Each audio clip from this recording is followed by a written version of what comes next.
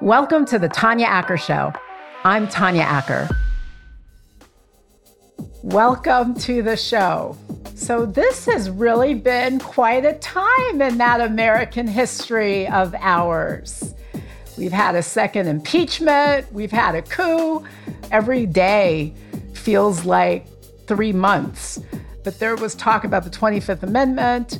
This whole moment really might be summed up as an example of why we should be so glad we have a constitution. I mean, good grief. One constitutional crisis after another. Lots of people talking about what the Constitution means and who is or isn't violating it. And just a lot of really momentous things.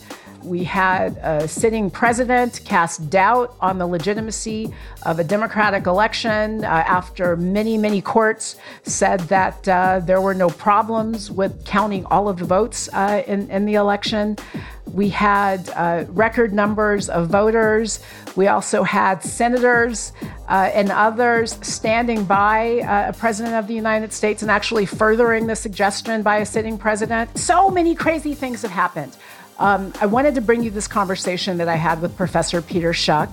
He's a Yale Law professor. He's a nationally renowned legal scholar. We spoke a bit ago about the 25th Amendment and the First Amendment and the impeachment process. We know a lot more now than Peter and I did, but I did think it was still worth bringing you the conversation so you could have a little more just context to some of the constitutional concepts and things that have been thrown around. At the end of the day, the only thing that's going to keep us safe is our Constitution and our ability to abide by it and know it and respect it. So here I am with Peter. Enjoy. Welcome back to the show, Peter Schuck. You were my first guest, and I'm honored to have you here at such a momentous time in the country's history. Welcome back. Thank you. Great to be here. So can you explain to people what the 25th Amendment is?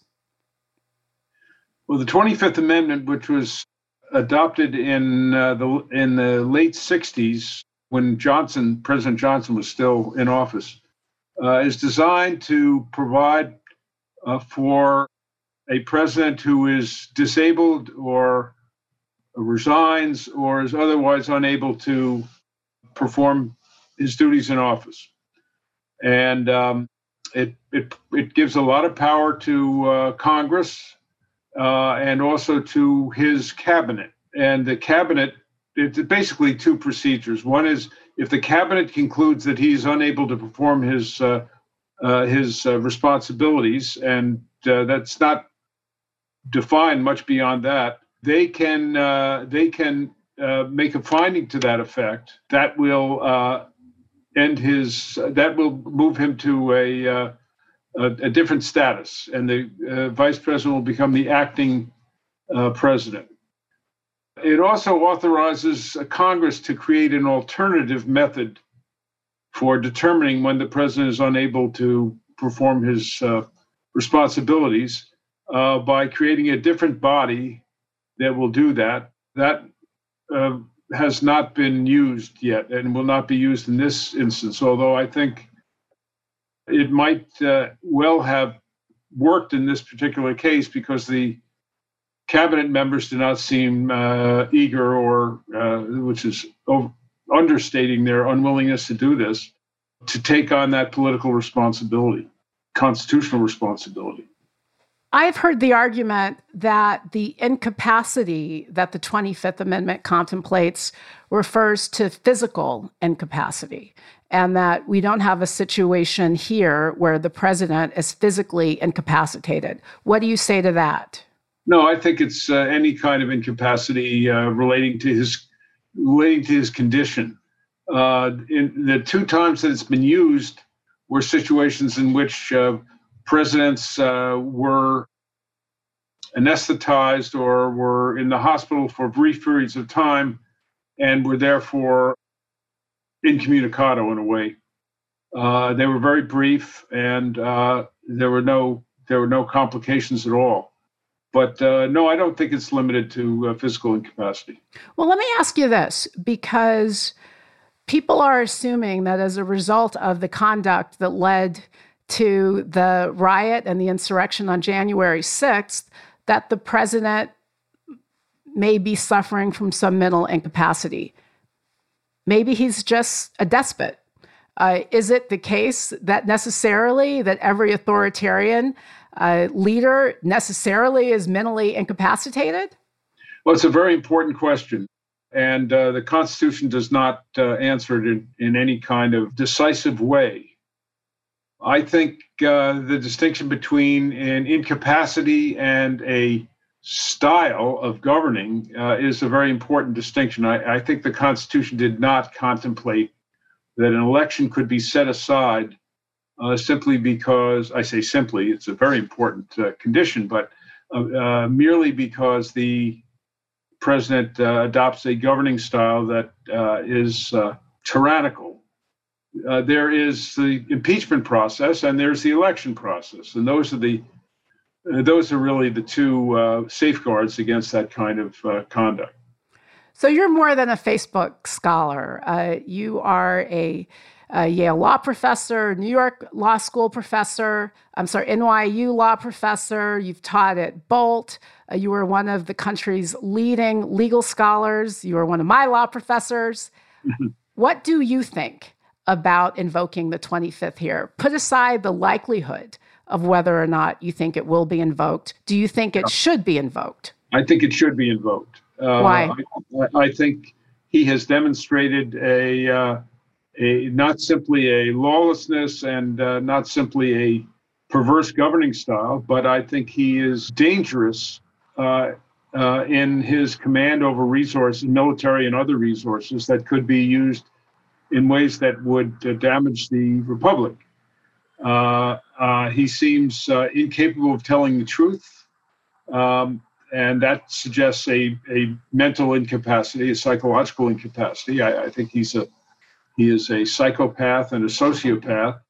The Washington Post has kept a list of the lies he's told, and it was in October, I believe, it was in excess of 25,000, which is a sign of a real disability, to say the least.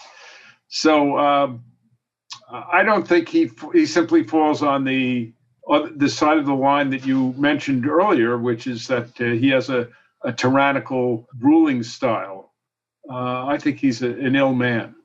You wrote a book a few years ago, excellent book, highly recommend to all, Why Government Fails So Often. And some of what you said, I think, is really prescient about this moment.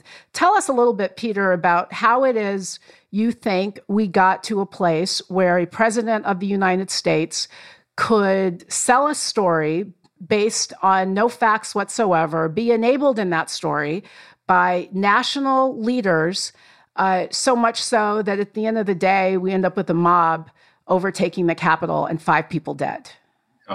Well, in one respect, it's a very simple story, and that is that he has a base that is utterly loyal to him, and it's a not insignificant number of people. It's hard to measure it, but it's in the neighborhood of 40% of the electorate, which is incredible. That 74 million people voted for him after 4 years of experiencing his incompetence and his incapacity and his corruption. So that's a very solid group of people, and politicians count the votes. And they are very ambitious, and particularly we've seen that particularly with somebody like Senator Hawley and Ted Cruz, but many others as well. And they think that if he mounts a campaign against them in retaliation for any criticism that they would level, that he can harm them in many ways. One is preventing them from raising funds. Another is to persuade others to mount primary campaigns against the individual politician and go around denouncing them. And since he lies compulsively, anything he might want to say, he can say. So he can do them great damage, and I think that's still true today. indeed, he will be martyred as a result of this. And while it may not, his remaining support may not be 74 million people, it's going to be a hell of a lot of people. The incubus, the cloud that he has created will continue to haunt us. Do you think the tide is turning? Previous people who were previously loyalists, and when I say previously, I mean a week ago, who were loyalists are now flipping and suggesting that all of this has gone too far. Do you think the tide is turning? Yes, in terms of Trump's presidency, the tide has definitely turned. I think there's enough embarrassment or shame or political calculation on the part of some Republicans that I think impeachment is guaranteed, and conviction in an impeachment trial, if that's held, there may not be enough time, but if that's held, could actually occur. You mentioned Senator Hawley, another Yale Law alum. He graduated I didn't know him. After I did. I was going to say, did you teach him? No. Did you teach? Never met him. He has suggested, because he lost his book deal, Simon & Schuster canceled his book deal. He has suggested that is a consequence. I'm not quoting. I think he said the woke mob. Speaking of mobs, he should be familiar with the one that descended on the Capitol on January 6th. But in any event, he raised his fist and yeah, exactly. But he is criticizing, and I believe has threatened to take action against his publisher or his former publisher for canceling his book, suggesting it violates the First Amendment. Now, what do you think about a First Amendment argument raised by an author against a publisher who says, you know what, you're just a little too far extreme. We don't want to publish your book. Good First Amendment argument or no? No First Amendment argument. Let me make several comments. First of all, it will be governed by the contract between Simon & Schuster and Senator Hawley. And I don't know how those contracts are worded, but I'm sure there's an out for Simon & Schuster of this in circumstances of this kind. So as a contractual matter, I suspect his position is very weak. As a First Amendment matter, there's no First Amendment issue at all. First Amendment applies to government, doesn't apply to private parties. And as a raging conservative, he should respect the market, and he should honor the fact that private actors in the market can make up their own arrangements and act without the need for government permission. So I think that's preposterous. The important thing is that we be able to argue with one another respectfully, vehemently, but respectfully, and not have our motives questioned simply because we're taking a position that's unpopular. Do you think about that obvious disparate treatment of the two groups of protesters? You know, on the one hand, when Black folks show up at the Capitol, we deploy the National Guard to protect memorials. And no disrespect to that memorial, it must be protected. However, when a white mob descends on the Capitol, we say the Pentagon reportedly has suggested that the National Guard, there was a Washington Post piece that indicated that the National Guard wasn't armed, that they weren't given the full set of resources that they needed to push this mob back. What's your reaction to that when you see that? Just to add to your introduction, apparently, I read that Maxine Waters, Congresswoman Waters, actually had a discussion with either the DC police or the Capitol Police or both, in which she went down a checklist of dangerous conditions that were foreseeable that she wanted them to prepare for. And they didn't prepare for any of them. They assured her that they would, but they didn't. They obviously didn't do it. How do you explain that? Can you explain that?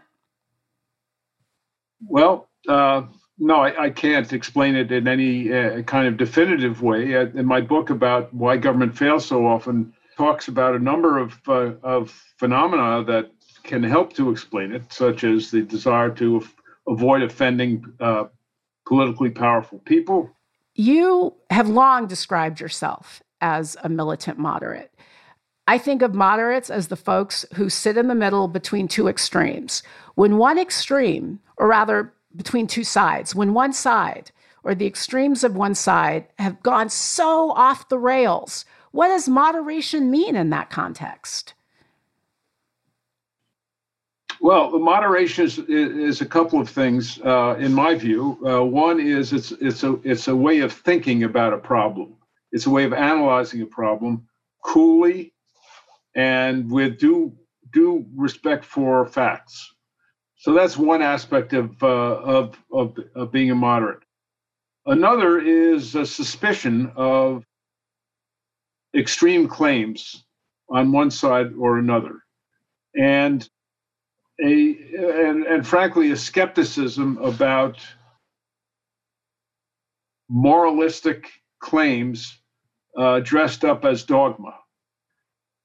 Because I think most moralistic claims require that we examine very closely what the sort of deep structure of that moral claim is and whether it comports with actual facts. So that naturally puts a moderate in between what is an increasingly polarized society. Now, let me say a couple of things about that. One is that polarization is, in a way, a good thing. That is to say, we're a democracy. People disagree with one another. It's good that they disagree with one another because the world is complicated. No one has all the answers. And it's also inevitable that they will disagree with one another because, we have different influences operating on us and different experiences, and we define the good life differently. So the fact that we're a divided society and that we're often bitterly divided is not, I think, a vice. It's actually a concession to human nature, and in a democracy, it's a good thing. The question, of course, is how we resolve those differences. And we're committed to, constitutionally and democratically, we're committed to doing that through a private sector and a public sphere. In the public sphere, through politics, which means a lot of behavior that we wouldn't like to see in our neighbors and in our families, but that simply is the way politics has always proceeded, with very ambitious people misrepresenting situations and forming alliances and then breaking those alliances when other opportunities arise, and hypocrisy generally. That's part of politics. I don't think we should expect that politicians are going to be as pure as religious people are, or genuinely religious people are, or people who we consider very good people are in private life. So that's there's no alternative to politics. But that also makes even more important the way in which we deal with each other in the private sector on matters that we disagree about. And that requires a good deal of tolerance for other people's views in an effort to persuade them. Most of us don't want to be persuaded.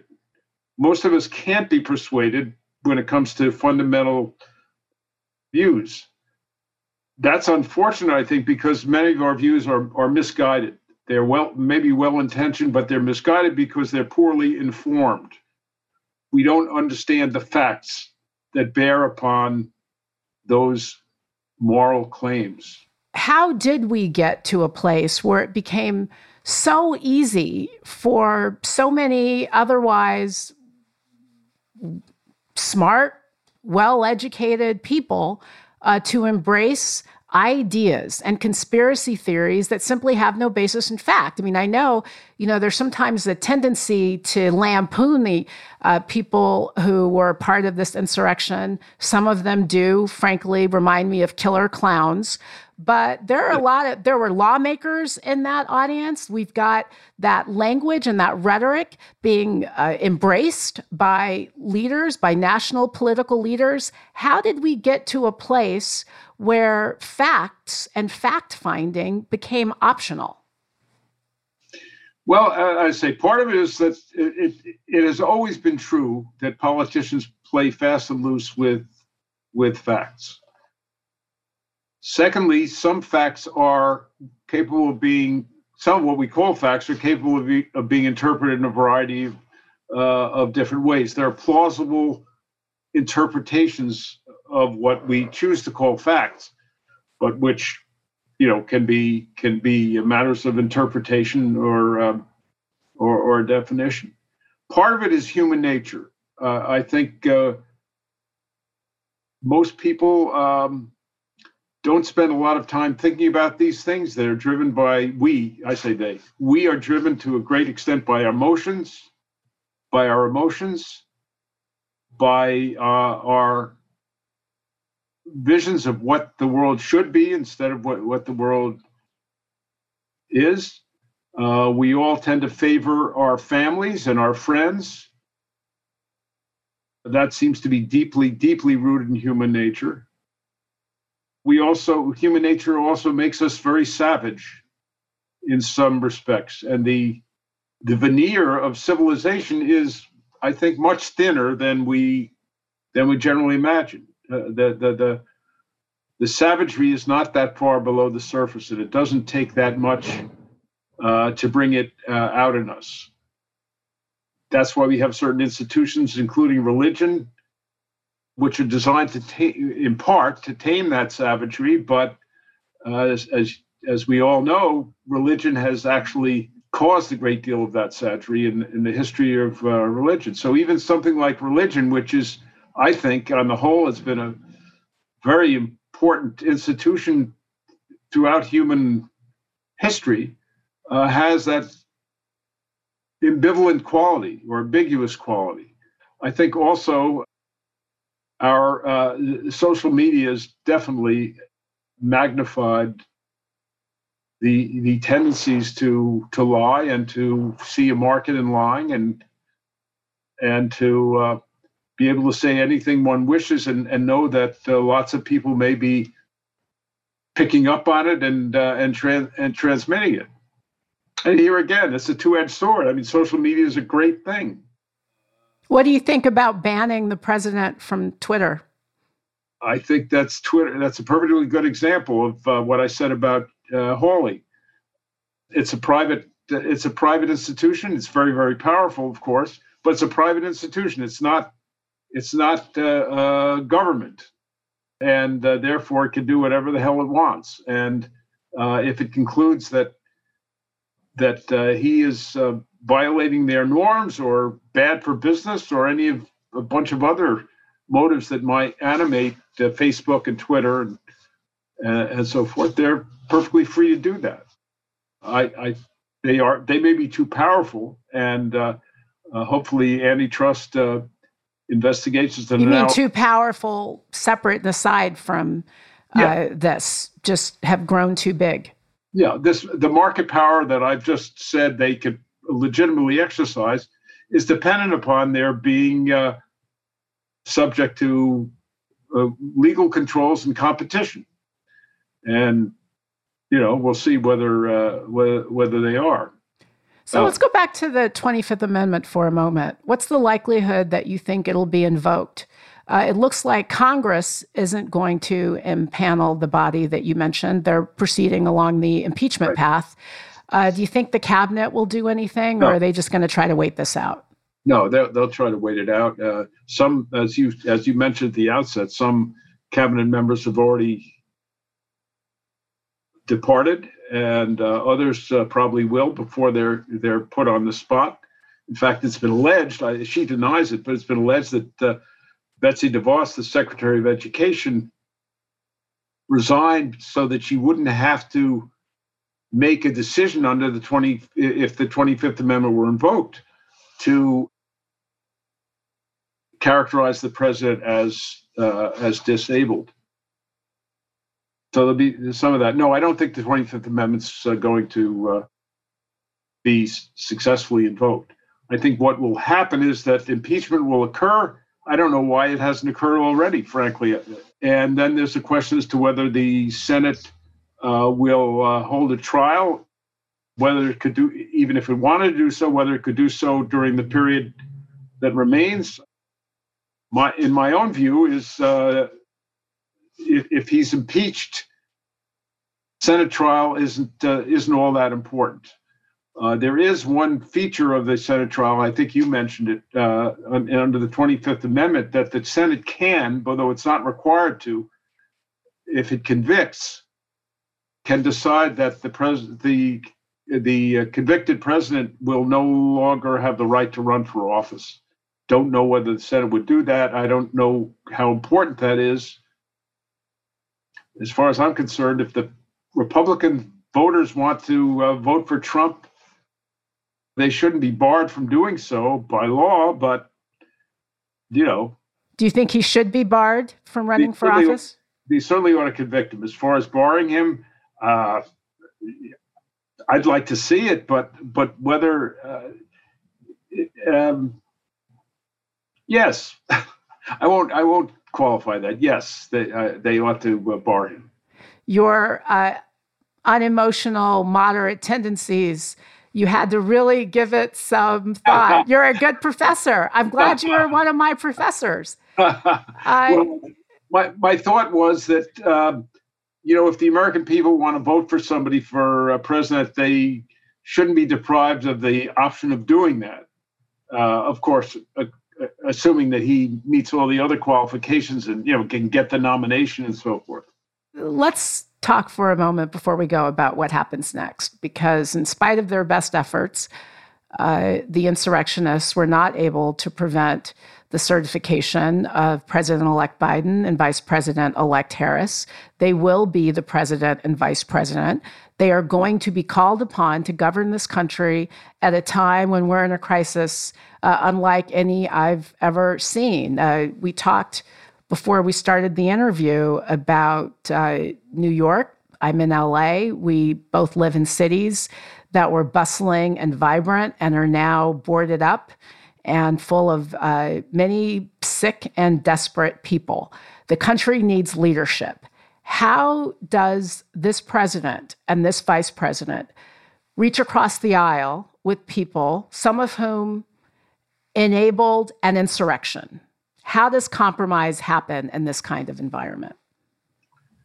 Well, the people who led the insurrection should be barred from office, in the case of Trump, humiliated in the case of Pence, and rendered political pariahs by in the case of those Republicans who supported this.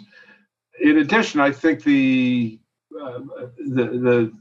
composition of the Senate is now going to remove some of the obstacles that might otherwise have prevented the Biden administration from doing what needs to be done. The harder question really is what to do.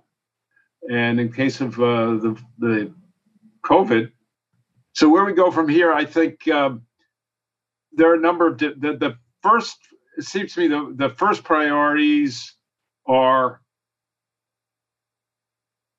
getting rid of Trump, addressing COVID in the best way that is possible. And it's not obvious what the best ways are, but as I've just explained, but I have no doubt that the Biden administration will do as good a job as can be done. Addressing our national security threats, which Trump has completely ignored. He hasn't said a word about this, about the hacking that threatens us at the deepest levels of our society. You think we're in danger right now? I do. I don't know that our enemies are going to act on our vulnerability, but they certainly now know about our vulnerability, and whether they'll do something And apparently it's going to take quite a while to rectify that. The third, of course, is going to be to bring the economy back. And that's very tricky. It's going to take time. And what we do during the time when it's slowly coming back is raises a lot of difficult policy questions. It's not simply a matter of throwing money at it. It's also a question of how you design programs to create the right incentives for people when you're giving them a lot of money. Last question. What is your advice for people to become better fact checkers? Because if we don't do a better job reckoning with information, I think we're going to lose this democracy. You mentioned that the savagery is beating down the door. We're seeing it beat down the door of our democracy very literally. We're only going to fight back with facts, armed with facts. How do we become better fact checkers in an environment where there's so much information? It's an extraordinarily important question, but I think the answer is also fairly straightforward, which is we have to read more. We have to read more broadly. It takes time. I mean, people are very busy with other things. So educating citizens is not an easy thing, particularly in a society like ours, which is highly privatized and in which people are encouraged by the market and by their own proclivities to do things that are more entertaining than studying facts are. They should read my books. Tell us about your book, One Nation Divided, and how you think that it speaks to this moment that we're in. Okay, well, this is really in response to your question about how we get people to respect facts more. It takes hard work. So I wrote this book in which I have chapters on poverty and on immigration and on campaign finance. It was really hot button issues. And what I do is to bring the facts together and in a rigorous way. If you don't do that, then you don't really, if you don't read in a serious way, it's hard for you to develop views that are wise, I would say. It's not just a question of facts; it's also a question of values. But the values are often based on facts, on factual assumptions. So that, for example, with equality is a value, but it's an empty value unless you begin to address the factual questions of the kind that I mentioned before. So it requires that. I guess another thing is that people's opinion should not be so opinionated. There ought to be, I think, more deference to the people who have thought about these sorts of things a lot. And I don't just mean professors. I really don't mean that. But I mean people in the fields of science and other fields where the facts really matter. And the idea that we have the population in general has such strong feelings about issues that they couldn't possibly understand very clearly is a real problem in our politics, I think. Everybody needs to stop acting like they know everything, is, I think, your point. And read more. On that note, everybody, read more. Read Peter's books, especially read One Nation Divided. Don't just read your Facebook posts. Read Peter's books. You can read my book too, Make Your Case, but that's just about going to court. And we still have courts because we still have a democracy. And we're only going to keep that democracy if we read and choose our facts wisely. Send me your book. I didn't know. I will. I hope you never need it. I don't ever want you to have to, no more. You don't need to do any litigating. You need to just write some more and give some more advice for helping us get out of this mess. Peter Schuck, you are a treasure. You're a treasure. Thank you so much for being here. I really appreciate it. It's just wonderful to be with you. Talk to you soon. Yeah. The Tanya Acker Show is written and executive produced by me. Sam Fragoso is my producer. Andre Lynn is my editor. Cole Mitchell is my composer. Sydney Freeman is my production assistant. And my show dog is Maximus Justice, also known as Max. If you like us, please go on to iTunes and leave a 5-star review. Maybe I'll even have the chance to read it on the air. I will give you my hugest and most profuse thanks if you do. Thanks for listening, everybody.